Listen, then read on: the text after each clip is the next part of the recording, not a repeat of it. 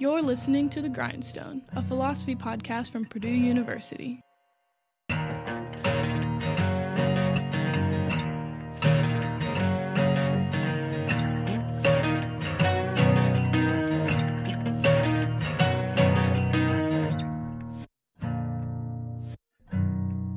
What's up, everybody? You're listening to the Grindstone Podcast, the official podcast of the Department of Philosophy here at Purdue University.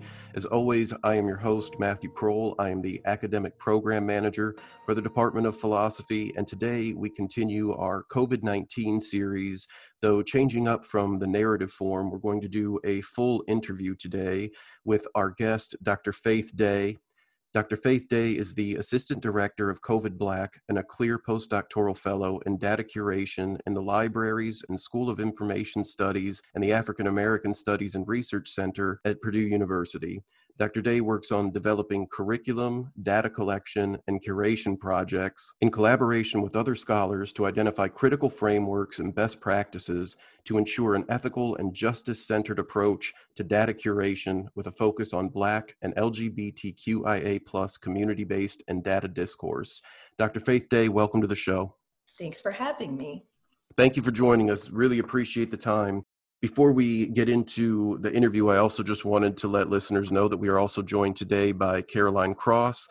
Caroline is the intern for the Grindstone podcast. She has been doing all the recording of our COVID-19 series interviews.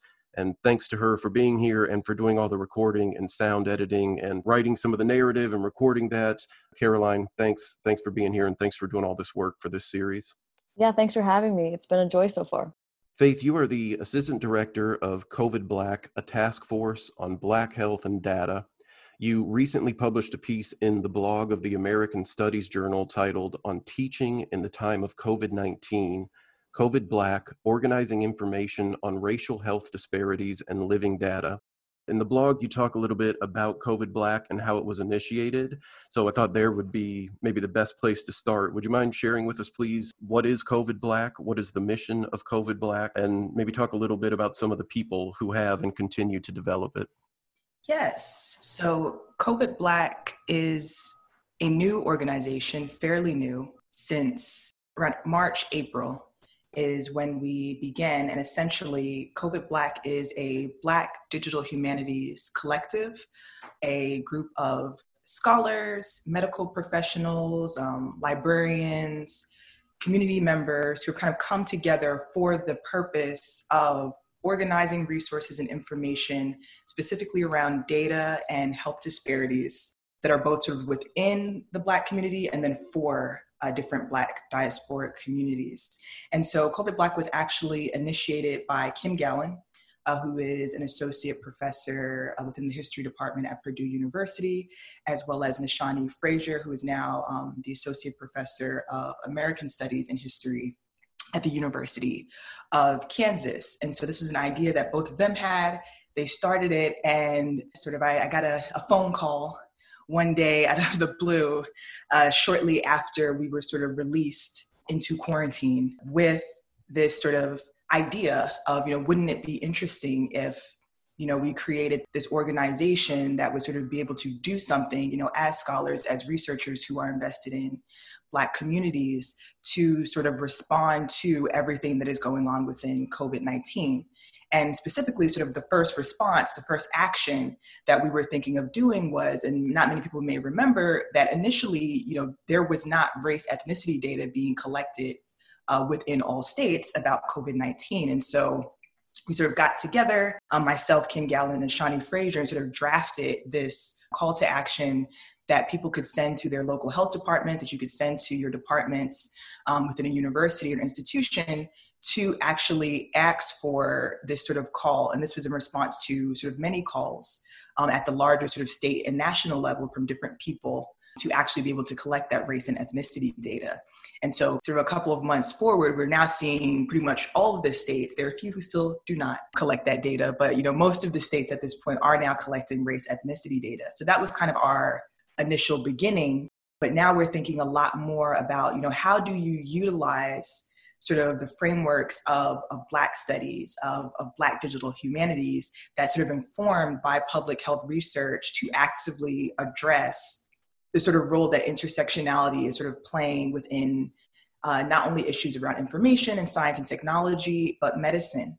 And I think for us specifically, thinking about what are the roles of sort of the digital and everything that's going on right now. How can we use sort of digital tools and technologies to not only focus on a lot of this sort of statistical data about mortality rates, but how do we use digital tools and technology to collect actual narratives of Black lived experience during this time?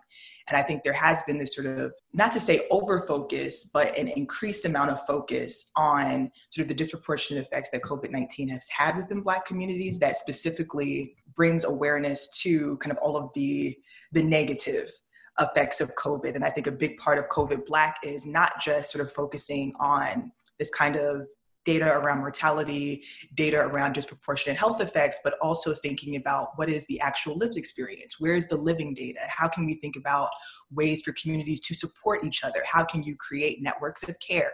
How can you do this sort of more sort of outreach and organizing work to actually think about, what Black communities are doing to survive COVID-19 and to potentially thrive after this situation and through this situation, and not just sort of the kind of racial health disparities that I think we're kind of constantly hearing about. That's great. I think one of the things that perhaps in my introduction I failed to highlight is the digital aspect of this.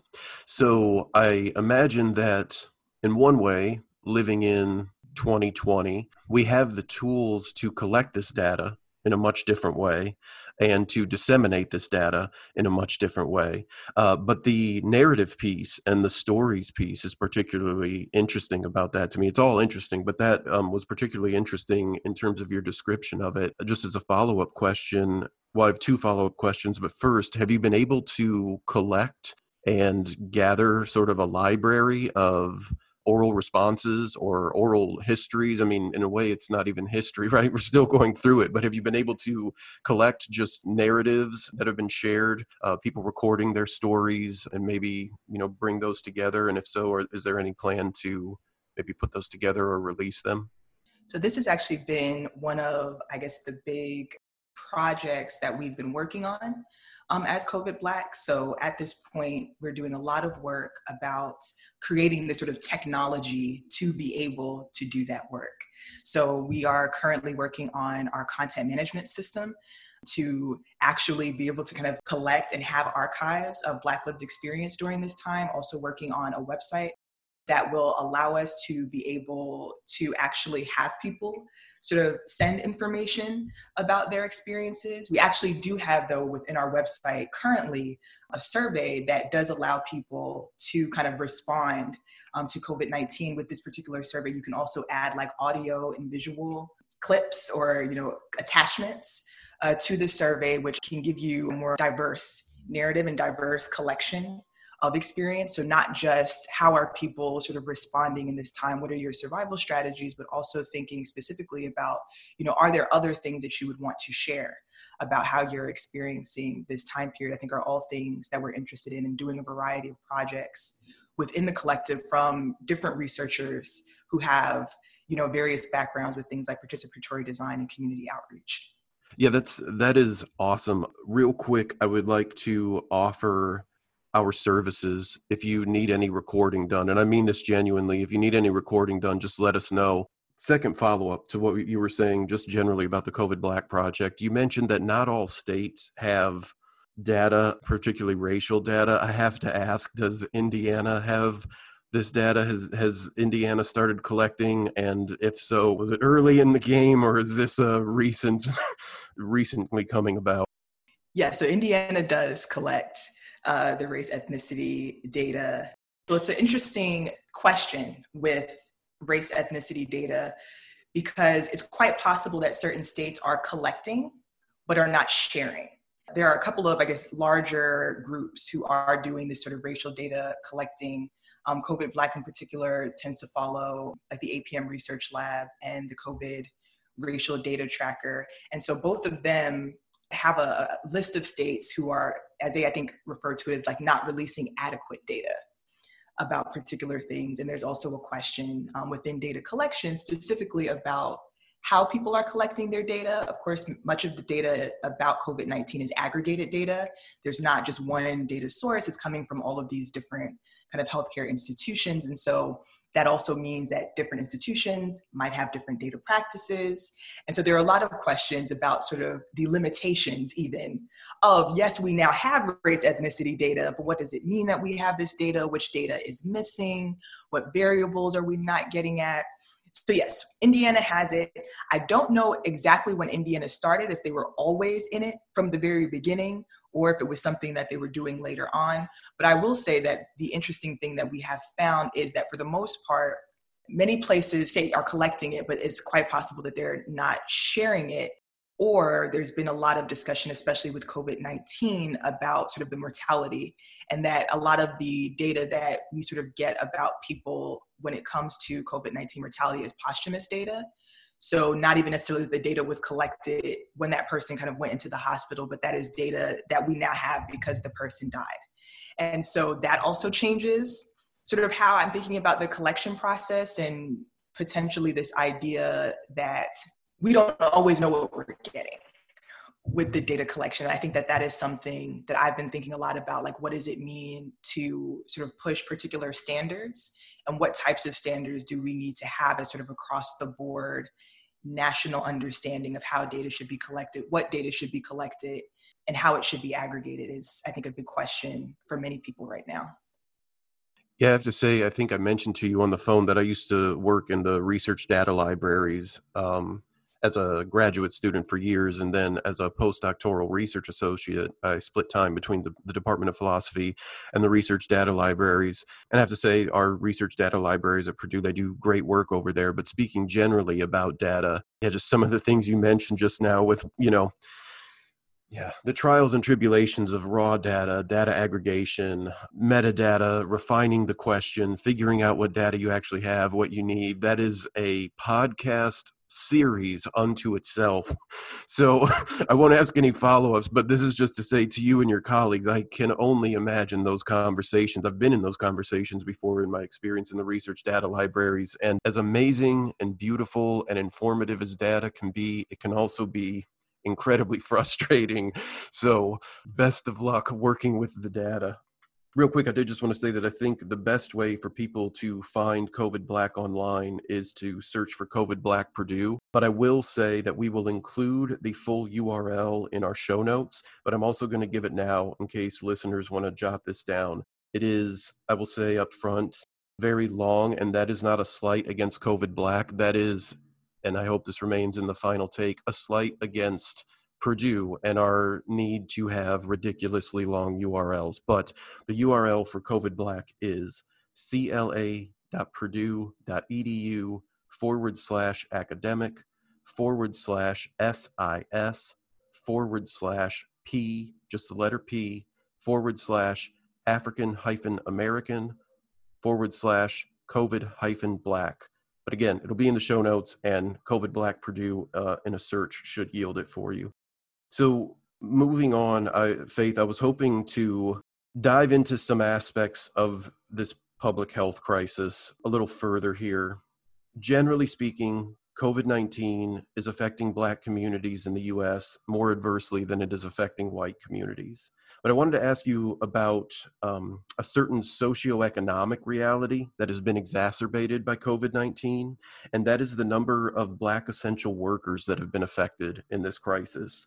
People of color in the U.S. make up a large portion of what are considered essential labor positions, especially during the economic shutdowns of March, April, and May. And these shutdowns may be, again, on the horizon in certain areas, unfortunately, with the numbers rising. I don't know. This is just, speculation. Maybe we experience these shutdowns again. But this creates really awful situations for all essential workers, but in particular, the dilemma which affects many Black essential workers is this: the choice between going to work, assuming they are able to continue working, and risk exposure for themselves and their families to the virus, or to stay at home to minimize exposure, but then risking financial losses. So I was wondering if you and the COVID Black Project have any data on this? And also, how does the potential financial ruin affect not only Black workers, families, and communities, but also the larger sustainability of the economy as a whole? So yes, this is a really interesting question, and it makes me think back. So in its inception, COVID Black was a part of a series of Twitter conversations put on by the African American Intellectual History Society. And our director of community outreach, Nishani Frazier, did the first one. But the series, if anybody's interested, is called Black Life in the Age of COVID-19. And actually last week, I was in attendance in one of them, and Dr. Kay Whitehood, who's a professor at Loyola, discussed the way that COVID-19 is affecting Black communities, and she specifically described it as a syndemic. And syndemic was a term I had not heard of before, but of course I had to look it up. And syndemic as a term created by Meryl Singer, who's actually a medical anthropologist. This concept even too of a medical anthropology and medical humanities as well is something that COVID Black has been very interested in, and thinking about the important role of doing interdisciplinary work in this time period, especially as you speak to this fact that, yes, we are talking about COVID-19, but there are all these other kind of issues that exist outside of the world of public health, outside of the world of healthcare and medicine. And especially even thinking about the terminology of a syndemic, it's thinking about how while you might have individuals who are dealing with a set of linked health problems, multiple intersecting health issues, they're also dealing with multiple intersecting social, cultural, and environmental issues that only kind of exacerbate whatever those health issues are.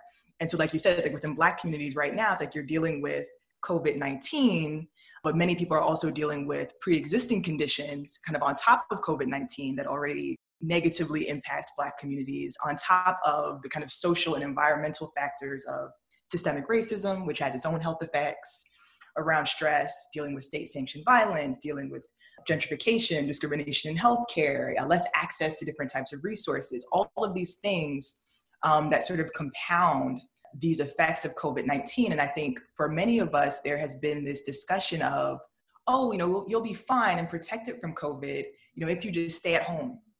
You should stay at home and wash your hands. You won't have to deal with it and wear your mask.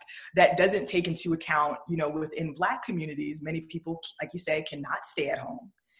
They have to sort of go out and work. And I'm in particular always reminded of the role that so many Black women play within the healthcare industry. And so, working in industries like being home health aides, being nurses' assistants, working in nursing homes, which has been a big place of COVID-19 spread, even to living in multi-generational households where you potentially have to take care of the elders in your family as being more normative within Black and Brown communities. And so I think even the Bureau of Labor Statistics, I pulled this the other day, said Black people make up about 25% of these sort of workers in these areas. And so it's like, not only are Black people then essential workers in the grocery store or in the food service industries, there are things that did not close during COVID, in places of employment where you could not stay at home, specifically at this time. But you also, I feel like, have all of these Black workers kind of at the front lines of COVID-19 as they are working to literally take care of others at the expense of themselves and their own families. And then there, of course, is, a long history of how that burden is placed on Black community members, especially Black women, to perform care work that also doesn't even pay a livable wage. And also on top of that, doesn't offer adequate health care. So if you do sort of get COVID-19, that you're not going to get that sick leave or those benefits that many other people are getting when they contract COVID. And so there are, all of these different concerns. And I do think a lot about, what are the economics of this? People have been discussing the fact that I think within the United States at large, an impending recession that comes from COVID. And there's like a phrase that people love to say, like a little colloquialism of, when white America gets the cold, Black America catches the flu. And so there's this sense of, yes, there's going to be a recession, but it's like, there's going to be a really, really serious kind of economic fallout within Black communities who are also now already experiencing this sort of healthcare related fallout. And so on top of course, the increased policing that's being experienced, which reminds me as well about the fact that, the safety that we're expected to have around taking precautions during COVID-19. So I think about wearing masks as one safety precaution that we're all expected to take that doesn't take into account the policing that Black people experience and the stereotype threat for Black people of appearing intimidating. And the fears even that Black people have and the stress that also creates another healthcare effect of even wearing masks in public and wanting to wear masks and wanting to keep other people safe, but also wondering, is that going to now make me a target for some type of policing? Is that going to make me, a target from other people sort of in the world? It's like all of these compounding issues sort of add to this concept of COVID-19 as the kind of catalyst for this new sort of syndemic that we're not only going to see kind of this year and next year, but probably for years to come. This idea of syndemic, this is really interesting to me. So I just wanted to make sure I'm understanding this correctly. Is it SYNDEMEC, the prefix SYN? Yes. So yeah, like even thinking about the etymology, like the sin, it's like multiple epidemics that exist together, or even to some extent, thinking pandemics that exist together. Awesome. Okay, so the way I understand it, it's a synthesis of multiple pandemics. So it takes into account intersectionality, and also then not just the COVID-19 pandemic, but other pandemics of racial inequity and socioeconomic inequity is how I understand it. And that's fascinating. Thanks for that. The other thing is you had mentioned policing, and we'll return to that shortly. But just as a quick follow-up to the broader socioeconomic disparities and inequities that certainly existed before COVID-19, but have been exacerbated by COVID-19.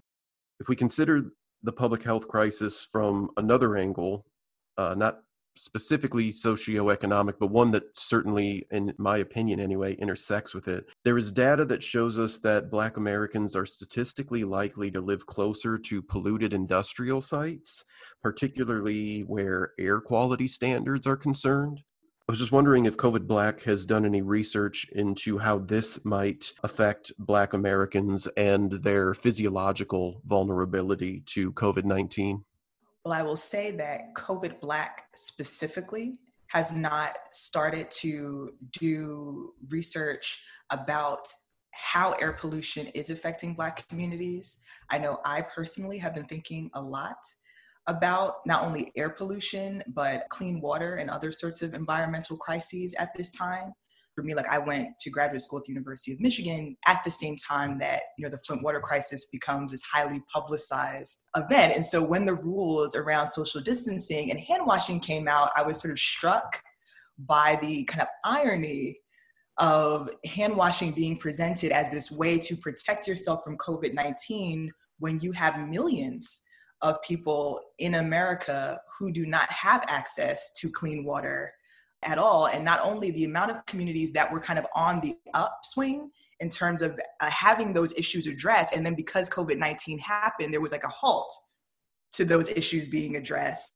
And so that was, I think, one big thing that I thought a lot about at this time period. Another big thing that I thought about, especially as it relates to the fact that many sort of Black communities, live near polluted water, live in spaces where there is high level of air pollution, is the fact that, of course, COVID-19, is an illness that affects the respiratory system, and that Black people in particular have, the highest rates of kind of death and hospitalization, as well as, respiratory conditions like asthma. Like asthma is rampant in the Black community, especially for children. And there's actually a really interesting study from Princeton University that talks about like Black children are twice as likely to have asthma as other children are. And it's connected to the fact that there is this sort of pollution within Black neighborhoods. And that connection as well goes back to the specific industries that are near different Black neighborhoods. And so it's fascinating for me thinking about the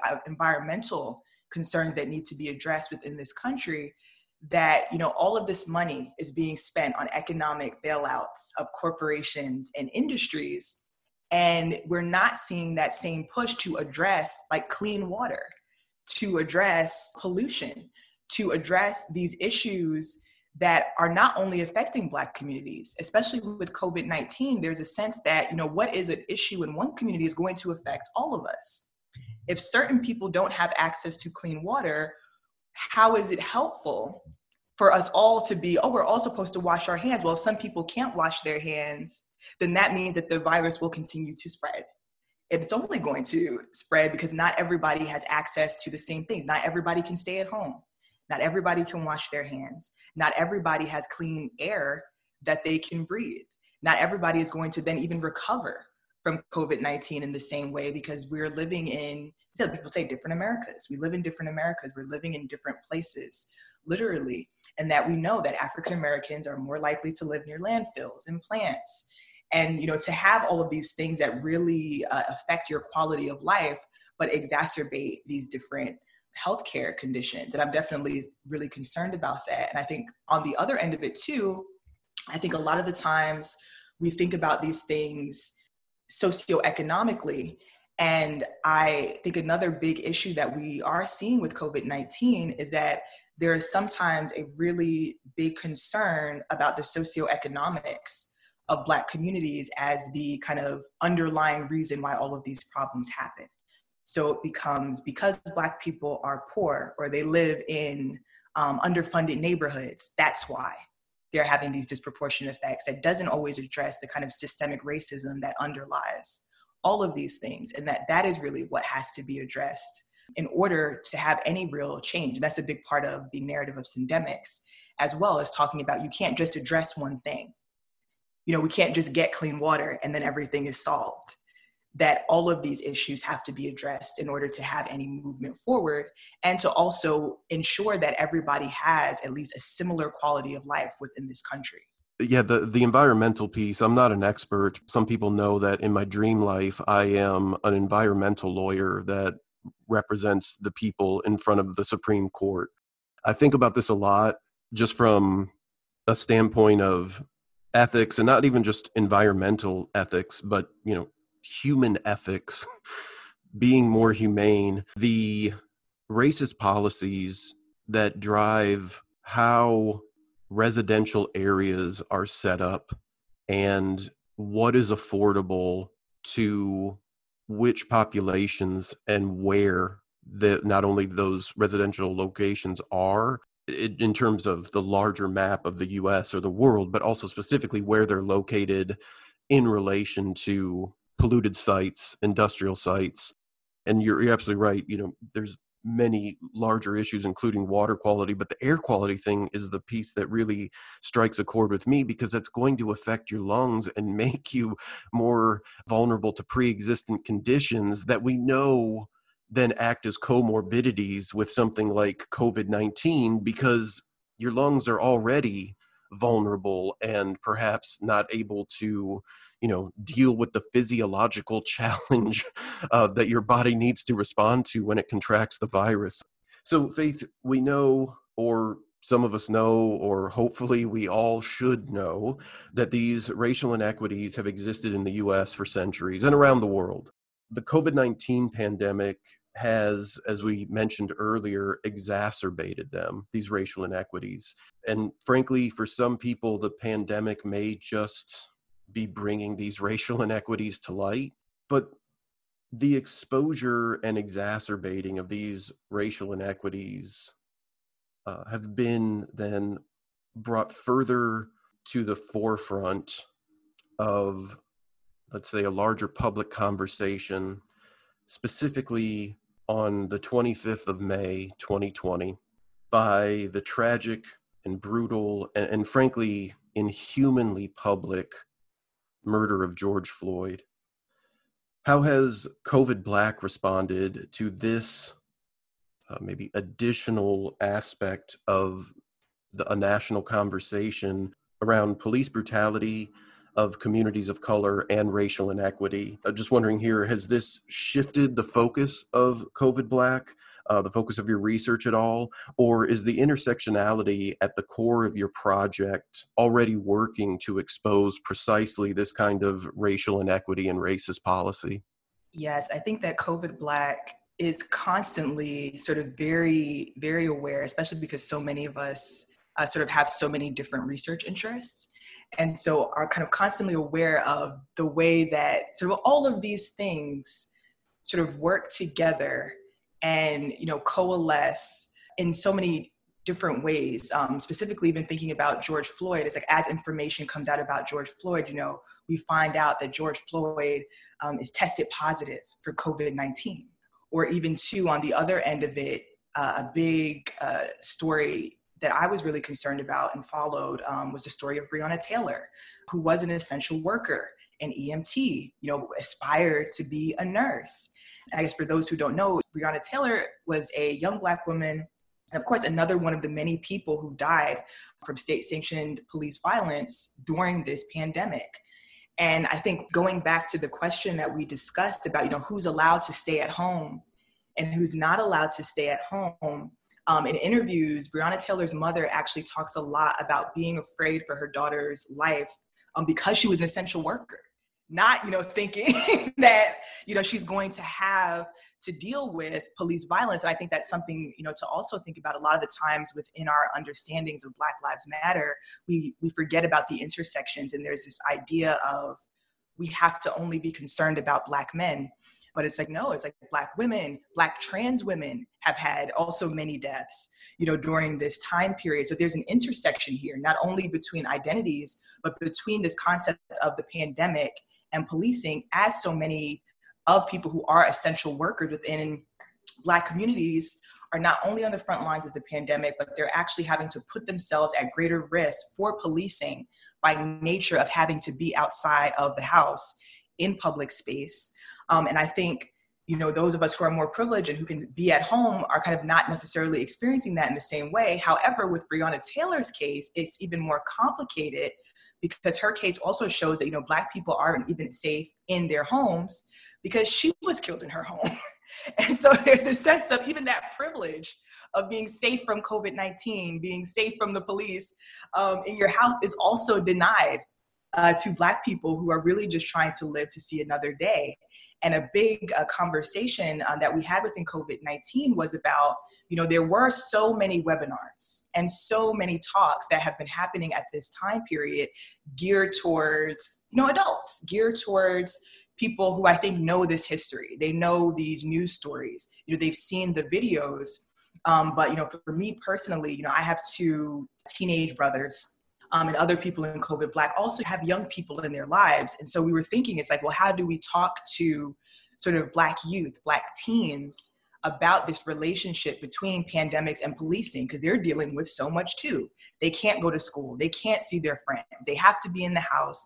And then all you're getting in the house is just news. And it's not good news that you're seeing about Black community members. And for me, my background is, being a communication scholar. Media effects are very real. Meme world syndrome is very real, that you will have a really negative outlook of the world if you're only seeing these types of stories and you have no way of understanding what's going on at this time period. And so COVID Black just had last week on Friday, our first pandemics and policing event where we got to talk to a group of teens with two psychologists actually from Michigan and have a really interesting conversation. And it was fascinating to me to see their responses to this time period. And the questions they had were so beyond what I would have expected from people between like ages 12 to 15. One of their biggest concerns was thinking about the role of performativity in responses to Black Lives Matter. Why are these corporations sort of just saying that they care about Black lives now? Why are people on social media who I know don't care about Black lives saying that they care? Now, how do we hold people accountable to these things? Why is it that we're experiencing this? What is the history of what's going on right now? And so it definitely made me think a lot about, who are we reaching out to? How are we doing outreach work? Who are we thinking about when we're having these conversations? I think a lot of the times, especially with COVID-19 and state-sanctioned violence, like these are conversations that I think end up in the space of we have to create policy, we have to create legislature, we have to have protests, and like that is the way that we deal with it. But it's also like thinking about like the education aspect. How do we educate people about what's going on right now, that there are young people who are confused? And so I think that that is something that I really enjoyed about COVID Black, being with so many people who, exist within Black studies, who exist within an understanding of Black history, who can actually do that work of creating resources, creating materials, and helping to sort of educate not only people, who are adults, but these sort of future generation, these students, these young people who really need to understand what's going on right now. Yeah, that age group that you mentioned is, at least, when I was in school, it would have been like middle school, early high school sort of age. And that seems like an incredibly important age group to be reaching through this. But also, I just want to say it is amazing that youth, broadly speaking, say, 18 and under, or, up to high school age, the questions they can ask. It's always, I don't have kids, but I have a niece and nephew that are, 4 and 2 respectively. And even at that age, the questions that they ask is amazing. So that sounds like it was a great webinar, and very informative and obviously impactful and helpful. One thing I wanted to come back to, what was the media syndrome? I'm sorry, could you repeat that? Yes. So mean world syndrome is actually a smaller part of the general idea of cultivation theory within communication. And so this idea that a lot of mean world syndrome talks about the effects of many times watching a lot of news specifically. And the idea that if you're watching, for example, a lot of news that says that Black people are committing crimes, that you'll tend to believe that Black people are criminals and that there's all this violence and terrible things that happen in the world. And I think for me, I've been thinking a lot about cultivation theory and mean world syndrome as we're all in the house and everybody is watching television and you're watching this kind of constant news about COVID-19, news about policing, news even about protests. And the way that the news is presenting those things, how does it influence your understanding of what's actually happening in the world? And I think we've talked about this within communication and political studies where, many of us don't have access to Congress. We're not politicians. Everything we know about what happens in the White House is something that the news told us happened. And it's the same thing now as we're not allowed to be outside. Everything that we're getting about what's going on in the world right now is now being mediated through the news. And we do really have to be critical about what it is we're being told and the ways that the news itself is also a corporation, is also a business, has to make profit, has to get ratings. And so all of those things are kind of constantly in the back of my mind. And a big part of COVID Black is thinking a lot about the role of the media and journalism in this time period. In terms of the mean world syndrome, so there's a confirmation bias, I think, is part of that people see in the information they're getting things that they already believe to be true. So I was thinking about the difference of experience between, say, a Black American and a white American and something like this. So if you're Black, the media is reinforcing stereotypes about you, images that the media and white people may have about you. Thank you for sharing that with me, because I had actually never heard of that. Communication studies isn't my background, but that was one of the things I thought is, and not to dismiss the importance of the Black experience with this syndrome or what they see through the media, but I thought, oh, that only means that racist white people that see this are going to have a confirmation bias. With the education piece, are these things going to be disseminated or made available asynchronously? I know we're in the process of creating resources around it. And so that might be something that is actually shared, the resources that were created to help teens during this time. So I will definitely follow up with you to see if that's something that we actually end up putting on the website. Picking up from the previous question, if I can just be completely honest for a moment, one intuitive response I had to watching videos of the protests in Minneapolis was, for better or for worse, oh, bleep, the protesters are going to transmit and contract the virus.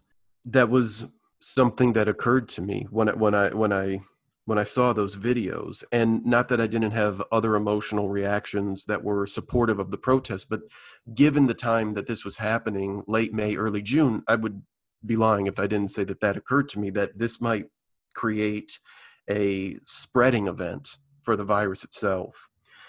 How have COVID Black, and more broadly speaking, Black Lives Matter and other organizing bodies of peaceful protests and social activism been able to balance the need for these protests and this activism with the need to remain diligent with wearing facial coverings and remaining physically distanced as the virus continues to spread?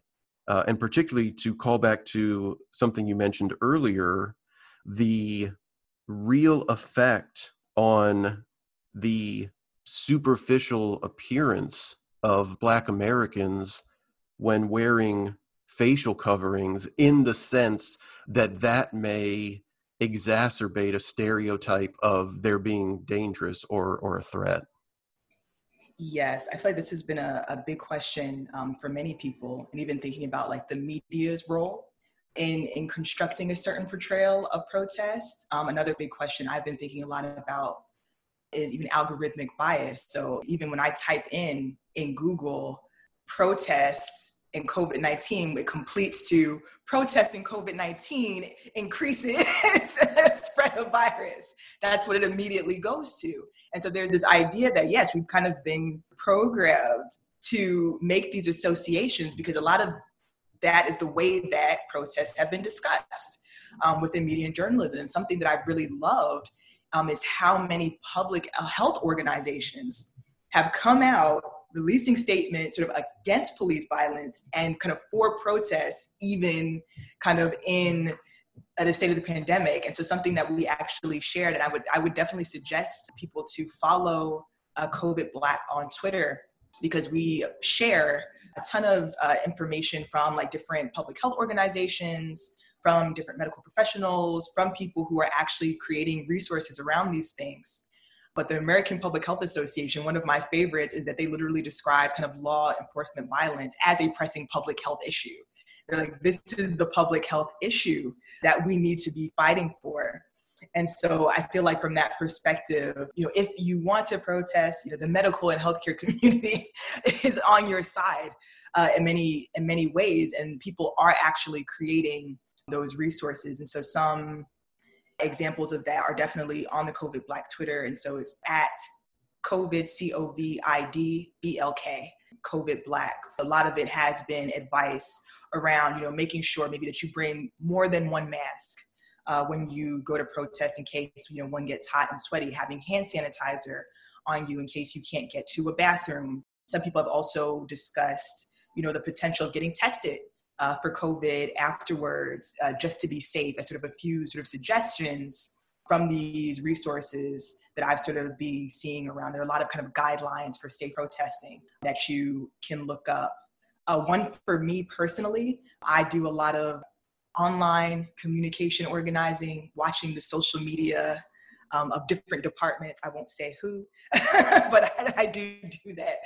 And so with that being said, I've been thinking a lot and been very conscious of facial recognition software and other such technologies of surveillance and policing.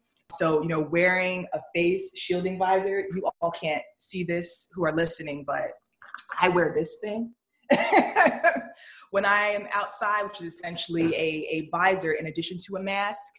So that might not only help in terms of protecting yourself in different ways, making sure that you're following the social distancing rules, but protecting yourself from being seen and photographed without your consent at protests. Because I have personally noticed that the police, do take pictures. News journalists do take pictures of protesters and then post it on social media, and that can eventually lead to identifying people protesting. And so that's something that I've been very conscious of in this current time period, how technologies of surveillance and policing are moving from the offline world into the online world. And as well, a lot of my research is about, of course, the media and social media. And I think we should really highlight that there have been so many organizers who have been doing sort of safe social distancing protests. And so, for example, I've seen so many organizers who are actually using tape and chalk to chalk out where you stand, to mark space on the ground for people to actually stand and protest and do safe social distancing. You have people like Angela Davis, who does all this kind of prison abolition work, who has been sharing and highlighting protests where people have actually organized in cars and done caravans of protest. And so in Chicago, I think very recently, like maybe in the last 2 weeks, that they had a car caravan of protest in solidarity with the pedestrians who were kind of on the sidewalks. Another one I've seen as well have been park protests as becoming very popular. Another way for you to very easily, safely, socially distance from other people. You get your space and you create your space, and then other people are also in their own spaces. And I think those protests in particular, both car protests and park protests, are also speaking to the fact that people are of differing ages and differing abilities. And so making protests themselves also more accessible, not only from the healthcare perspective, but more accessible in terms of people who maybe cannot walk for long distances, who maybe it's not safe for them to be around other people. And so finally that controlled space, I think it's very interesting that, kind of the mainstream news media does not always speak to the ways that people are doing those things and that work as much as they talk about, oh, well, what's going to happen now that people have protested? Is this going to make COVID-19 spread? That being a more sensational news story than look at all of the strategies that organizers are using for safe social distancing. I've been very cognizant of and looking at the way that certain kind of narratives about protests are spreading, especially at this time. Yeah, I appreciate your mentioning those peaceful protests and the fact that for, algorithm heads out there, that if you do these searches, the images that come back certainly would tell you a particular story or portray it in a particular light if you weren't also looking for a better representation of the peaceful protests generally, and social activism. I love the park idea because it's a public space that we're all supposed to be sharing. Back to the environmental piece, though, where Black Americans may be statistically more likely to live near industrial sites of high pollution, often public parks are not as available in those areas or are policed in very different ways. And just hanging out in public in these parks in Black neighborhoods or neighborhoods of color, predominantly speaking, they have such a different relationship to the public and law enforcement.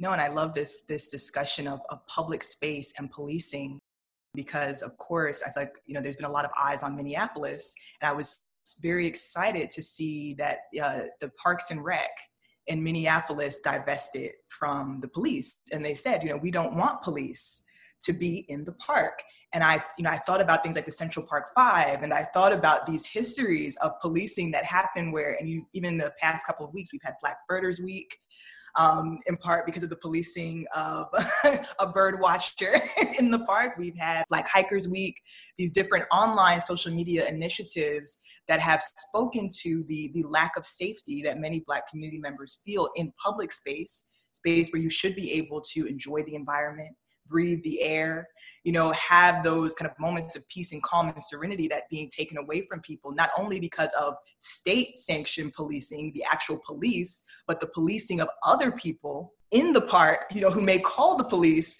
on you for any, social infraction, you might say. And so I've been really hopeful that more places think about that, more kind of Parks and Rec spaces are thinking, what is the role of policing in a park? Is that something that's a way that you can actually make an action and make a statement to say that you're kind of in support of the, mental health and well-being of Black community members, to actually make those spaces, those public spaces, actually safe places to go, and also to making them then safe places for people to gather, maybe for protests, or just to actually be able to feel like they're a part of their communities as well, and not kind of feeling like there are certain spaces that they can't sort of live and breathe and enjoy in the same way that other members of the community can. The public policing, for lack of a better word coming to my mind, peer-to-peer policing, just human-to-human policing. It's probably 15 years ago, but some of us were back in my hometown of South Bend, Indiana during a summer or something like that. And we went to hang out in this little park in the neighborhood I grew up in. And we were just hanging out on like a park bench or whatever. The group, for context, was all white, and a police officer came up and shined his light on us and asked us some questions, but was not lost on me that if the group had been of a different racial demographic or ethnic demographic, that would have probably been a very different conversation. But the need for certain white people to police the world and public spaces, particularly where Black youth is concerned, and to call police for a situation that if the same people doing the same thing were white, just wouldn't occur to them to call, is worthy of its own podcast series. But thank you for bringing that up. As we get towards the end of the interview here, just a couple questions left.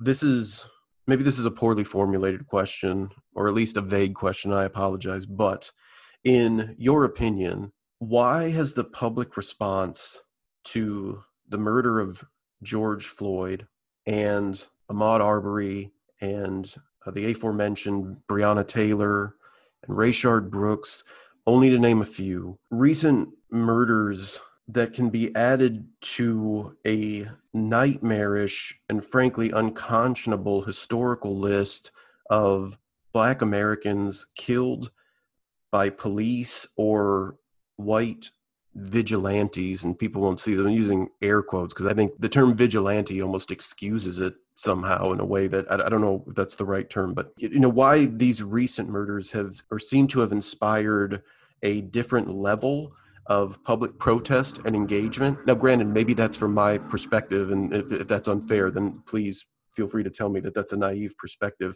But it does seem that there's a different level of public protest and engagement recently. So I just wondered what your personal thoughts were on that. And additionally, do you think that our being in a broader public health crisis, the COVID-19 pandemic, and our governmental response or lack thereof to it has been a factor in this? I would absolutely agree with that sentiment.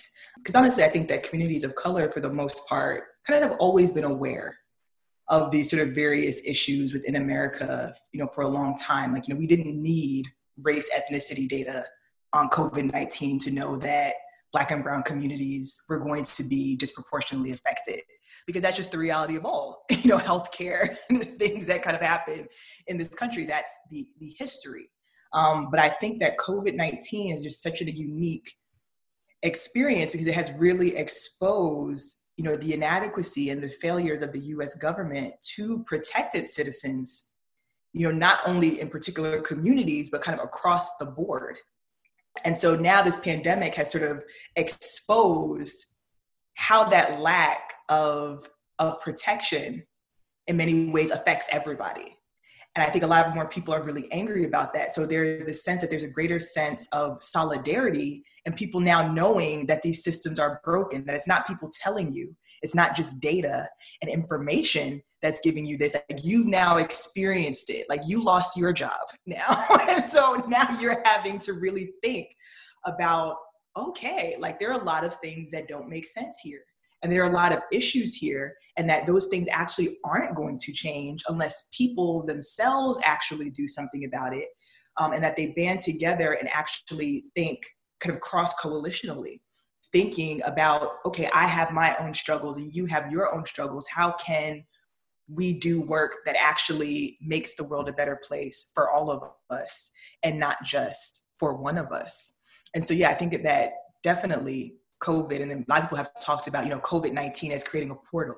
The pandemic has created a portal, and that language of the portal, I think, is very, very interesting at this time period, because it has created kind of alternate reality. an alternate space and place and time where our understanding of the United States has been dramatically shifted. What does it mean to believe that this is, the wealthiest nation in the world that doesn't have clean water for everybody, that doesn't have universal health care, that doesn't have any way, supposedly, to actually help its citizens in the way that, many other countries have shown up.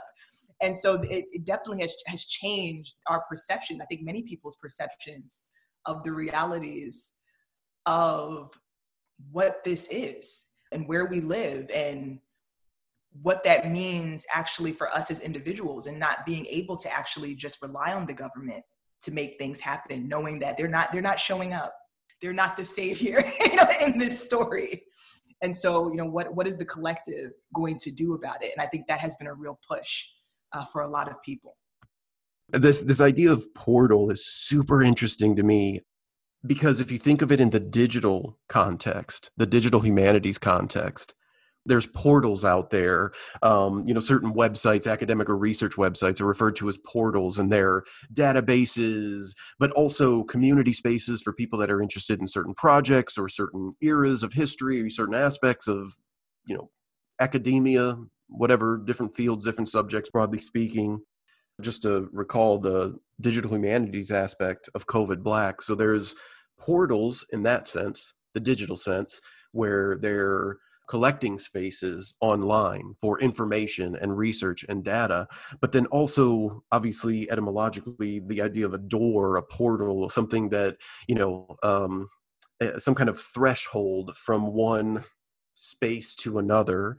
And there definitely seems to be an aspect of the world we're in now where it feels like we're transitioning, we're going through a doorway, not only to the post-pandemic, the post-COVID-19 world, and I'm not naive enough to use the word post, but hopefully a world where racial inequity and racist policy is at the forefront of our social and cultural conversations, and certainly political conversations. So I love that idea of portal. Thank you for that. I'm sad and I'm embarrassed about all the just systemic racism and inequality that has been a part of this country's history since before the founding. We're talking about this country has been racist since before it was even this country. That's almost 244 years since we became independent from Great Britain. That's at least 244 years of just systemic racism. And we're still trying to fix that and do something about it. And it makes me sad. And it makes me sad that, that it got to the point where people were still denying it until they saw a video of it. What can we be doing to stop these issues of systemic racism and injustice, 244 years earlier? What can we be doing to get more informed to stop these problems sooner rather than later? Because 244 years of racism is not okay.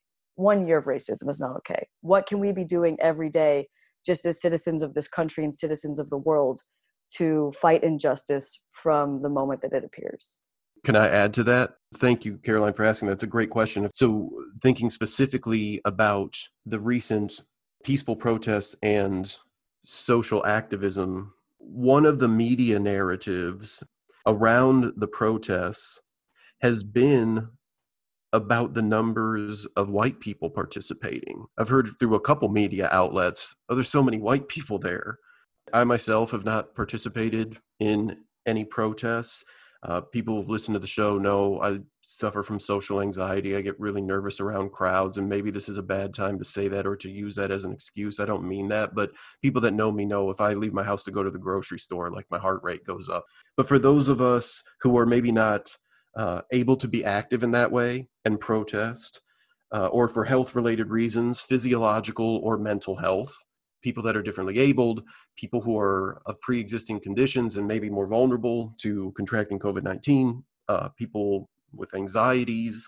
So for those of us who cannot participate in these protests, and I think this speaks to what Caroline was asking, what can we, especially white people, do to support not just the Black Lives Matter movement, but the general push for racial equity and against racist policy, and also to support our Black friends, our Black colleagues, and Black family? Yes, this is a great question. And it's something that I've been thinking a lot about, especially in conversation with this idea around data and evidence. And specifically, I think about this with George Floyd, for example. So many people talk about the video, but, for me as somebody, who's, I feel like been a student for forever, so been on college campuses forever, where you're having constant protests about various things, I was just like, this is not the first video that we've seen. Like, we've seen a lot of videos. Rodney King happened. Like, there have been so many moments over time where we've seen this evidence, this data, this information. And there has been a question to me about, what will be the turning point that will actually cause people to understand what's going on. And I've been recently reading a book by Russell Jacoby called Social Amnesia. And it is a book about psychology. It's an older book from the 1970s, but it's very relevant to this time period and talks a lot about kind of liberal ideology and the contemporary psychological movement. But a big part of that book and this concept of social amnesia, which I think is the issue that many times we face in this country. And I loved the way that kind of Caroline sets up this question through history, through the fact that this is not a new thing. This is something that is connected to all of these other things. And that many times this social amnesia that we have within our society is that every time something happens, it becomes an isolated incident. It's this thing that just occurred. We don't understand why it happened. We're very upset about it. This is unfortunate. And then we move on, because that's also news cycle. News cycle. We're moving on to whatever the next thing is, and not actually spending the time to sit, to contextualize, to think back. What is the relevance of this moment? Why is this happening now? How is this connected to other things that have happened? And what can we do moving forward? And thinking about this concept of the portal, I'm teaching Black Digital Studies next semester, and the final week for that class is all about Black speculative futures and imagining the possibilities of what the world really could be. And so I think, in thinking about what people really should be doing, it's one, actually not only speaking out in this moment, but speaking to the fact that these are not new things, understanding and educating yourself on these histories, on these legacies, on all of the things that have happened before this time, and not only looking at that, but knowing this past, knowing this history, understanding the different experiences of people who exist within intersectionally marginalized communities. What is the future that you want to imagine? And what is the role that you think that you can play in imagining that new future?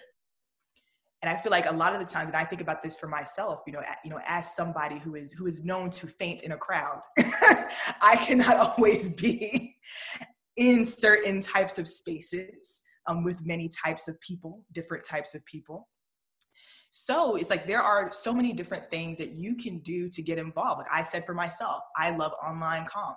I love doing the work of internet cop watch, watching the social media of different police departments and noting, okay, this person is doing this. Oh, they're doing this now. Let me inform people about the strategies that are being used in the 21st century within police departments. There's your regular cop watch. What are the police doing in your neighborhood? We have Nextdoor app. Everyone wants to spy on their neighbors. Why don't you worry about what the police are doing? That as a possible thing that you can be doing to make, the world a better place in the future. There's also a lot of discussion we talked about policing. There's a lot of discussion within activist circles about, the work that you need to do is always work within yourself. How do you silence your inner police? The inner feeling within you that you need to be worried about what other people are doing. That is something to work on as imagining a better future, imagining a world in which Black people don't have to worry about somebody calling the police on them, who don't have to worry about how wearing a mask is going to be perceived. I feel like there are so many ways that people can really involve, but it's really kind of meeting yourself, where you are, doing what you can do. In our Pandemics and Portals event, one of the psychologists who hosted the event talked about, there are levels and lanes. We all have our own individual skills, talents, and abilities, and we all have our own capacity to do whatever it is that we are capable of doing. And so whether that means you're an educator, whether that means you're a parent, whether that means, you work in a particular, maybe a toxic workplace, there are different ways in which you can bring your particular skills and your particular abilities to those spaces where you can actually make change in the world that maybe, potentially goes beyond, just going to a protest. But that there are so many different ways for you to do protests and to do that work. But I think it does really begin with understanding that there is a history, there is a path that you have to learn about, that you have to educate yourself on to be able to understand what's happening in this moment, to know that none of these things are isolated incidents, none of them are new, but also now taking that information, what are you going to do about it? What's the imagined possible future that we can actually move towards? And how can you work with other people within your life to actually make that a present day reality? Thank you. That's very helpful. And I think so many people are kind of asking like the same sort of question, like, what more can I do? And so I'm really glad that you gave me those options and stuff, because now I know like how I can also direct other people to those specific things. So thank you. That was a very informative answer. The social amnesia book, I'm going to check that out. Scholarship from the 70s is amazing. But I appreciate this idea on working on your inner social policing, if I can add the word social, working on your inner policing. I am terrible at that, and I don't mean in the way of racist ideas, but just in general, I often, particularly when driving, I am policing the world and making moral judgments usually about everybody based on their driving. But it's something that I've been processing and been working on. But I realize that there's another level to that as well, that I need to be particularly conscious of who the people are. And it's not just necessarily because of their race or ethnicity, but gender, sexual orientation, gender identity, age, physical ability, physical appearance. That's something that really spoke to me. And also this idea of levels and lanes. I really appreciate that because, I feel like I don't do enough. I feel like I think about these things and I try to educate myself. That's one of the benefits of being at a university campus, is we have access to other scholars, other people, information, libraries, but I feel like I don't do enough. Much of what you said today has been so educational and insightful and informative, and I deeply, again, appreciate the time and for teaching me so much today. But the levels and lanes thing, I think, really spoke to me. To give like a corny sports analogy, I grew up in the Midwest playing sports, but I always think of it like how you develop a roster, right? You have your level, you have your lane, you can be a role player. You don't necessarily have to be the star of the team or the person that is active in the sense of being at social protests or being physically participant, but it doesn't mean that you don't have your role, and a role that can have real impact and effect on, what I would term hopefully social progress. Yeah, I've been thinking about all these things. I've been counting the Omer. One of the things of that is a lot of these questions have been coming up in this practice that I'm doing. And a lot of these questions have been, thinking about your inner sort of self. And I think a lot about this concept of, how do I police other people? How do I worry too much about, the world at large? How have I internalized many of these understandings of the reality? And the social amnesia book is fantastic. There's an amazing quote in it where he essentially says that so much of the political systems or political ideologies have kind of been reduced to slogans. And he says that many times we just reproduce the slogans, and all the slogans tell you are who are your friends and who are your enemies. And I cannot help but think about hashtags on social media and even the defund the police hashtag, and these ways that these conversations about a lot of activist work has now kind of become unattached or detached from the actual political theory, the educational resources that are tied to it, where it's like, I'm going to take this hashtag, which only tells me who's on my side or not on my side, but actually is just you being in conversation with multiple people who have not done the sort of inner work of actually reading, engaging with this literature, understanding what it means to do any of these things, to do abolition work, to do anti-policing work, to think about organizing and collective building and, imagining futures and all of these things. So yeah, I feel like this is always a primary concern of mine is, what does it mean to have this social amnesia and people who want to kind of show that they care, but not actually doing the work that you need to really care.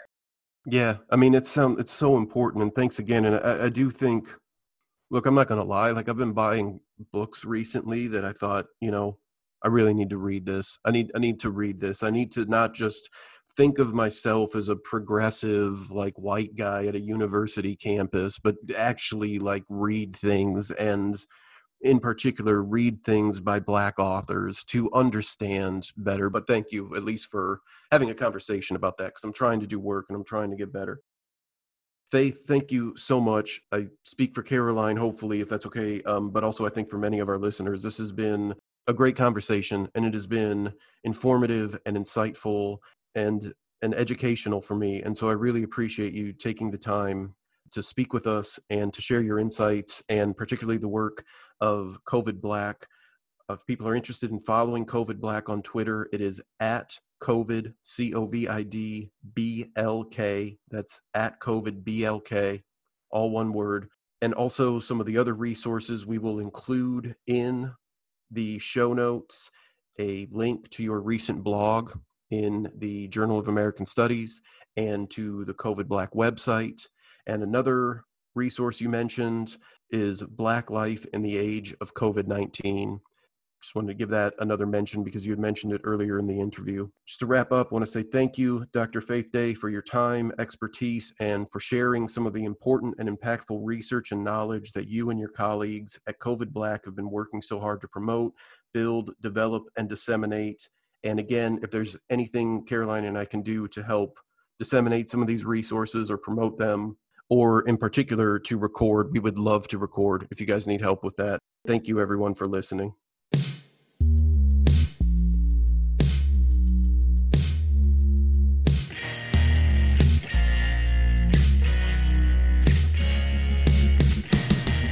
The Grindstone is brought to you by the Department of Philosophy at Purdue University and is supported by the College of Liberal Arts at Purdue.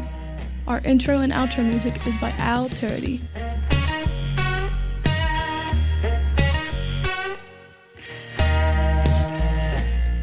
You can follow the Department of Philosophy at Purdue on Facebook at Philosophy at Purdue, on Twitter at Philo, all caps, PHILO_Purdue, and on Instagram at Philo_Purdue.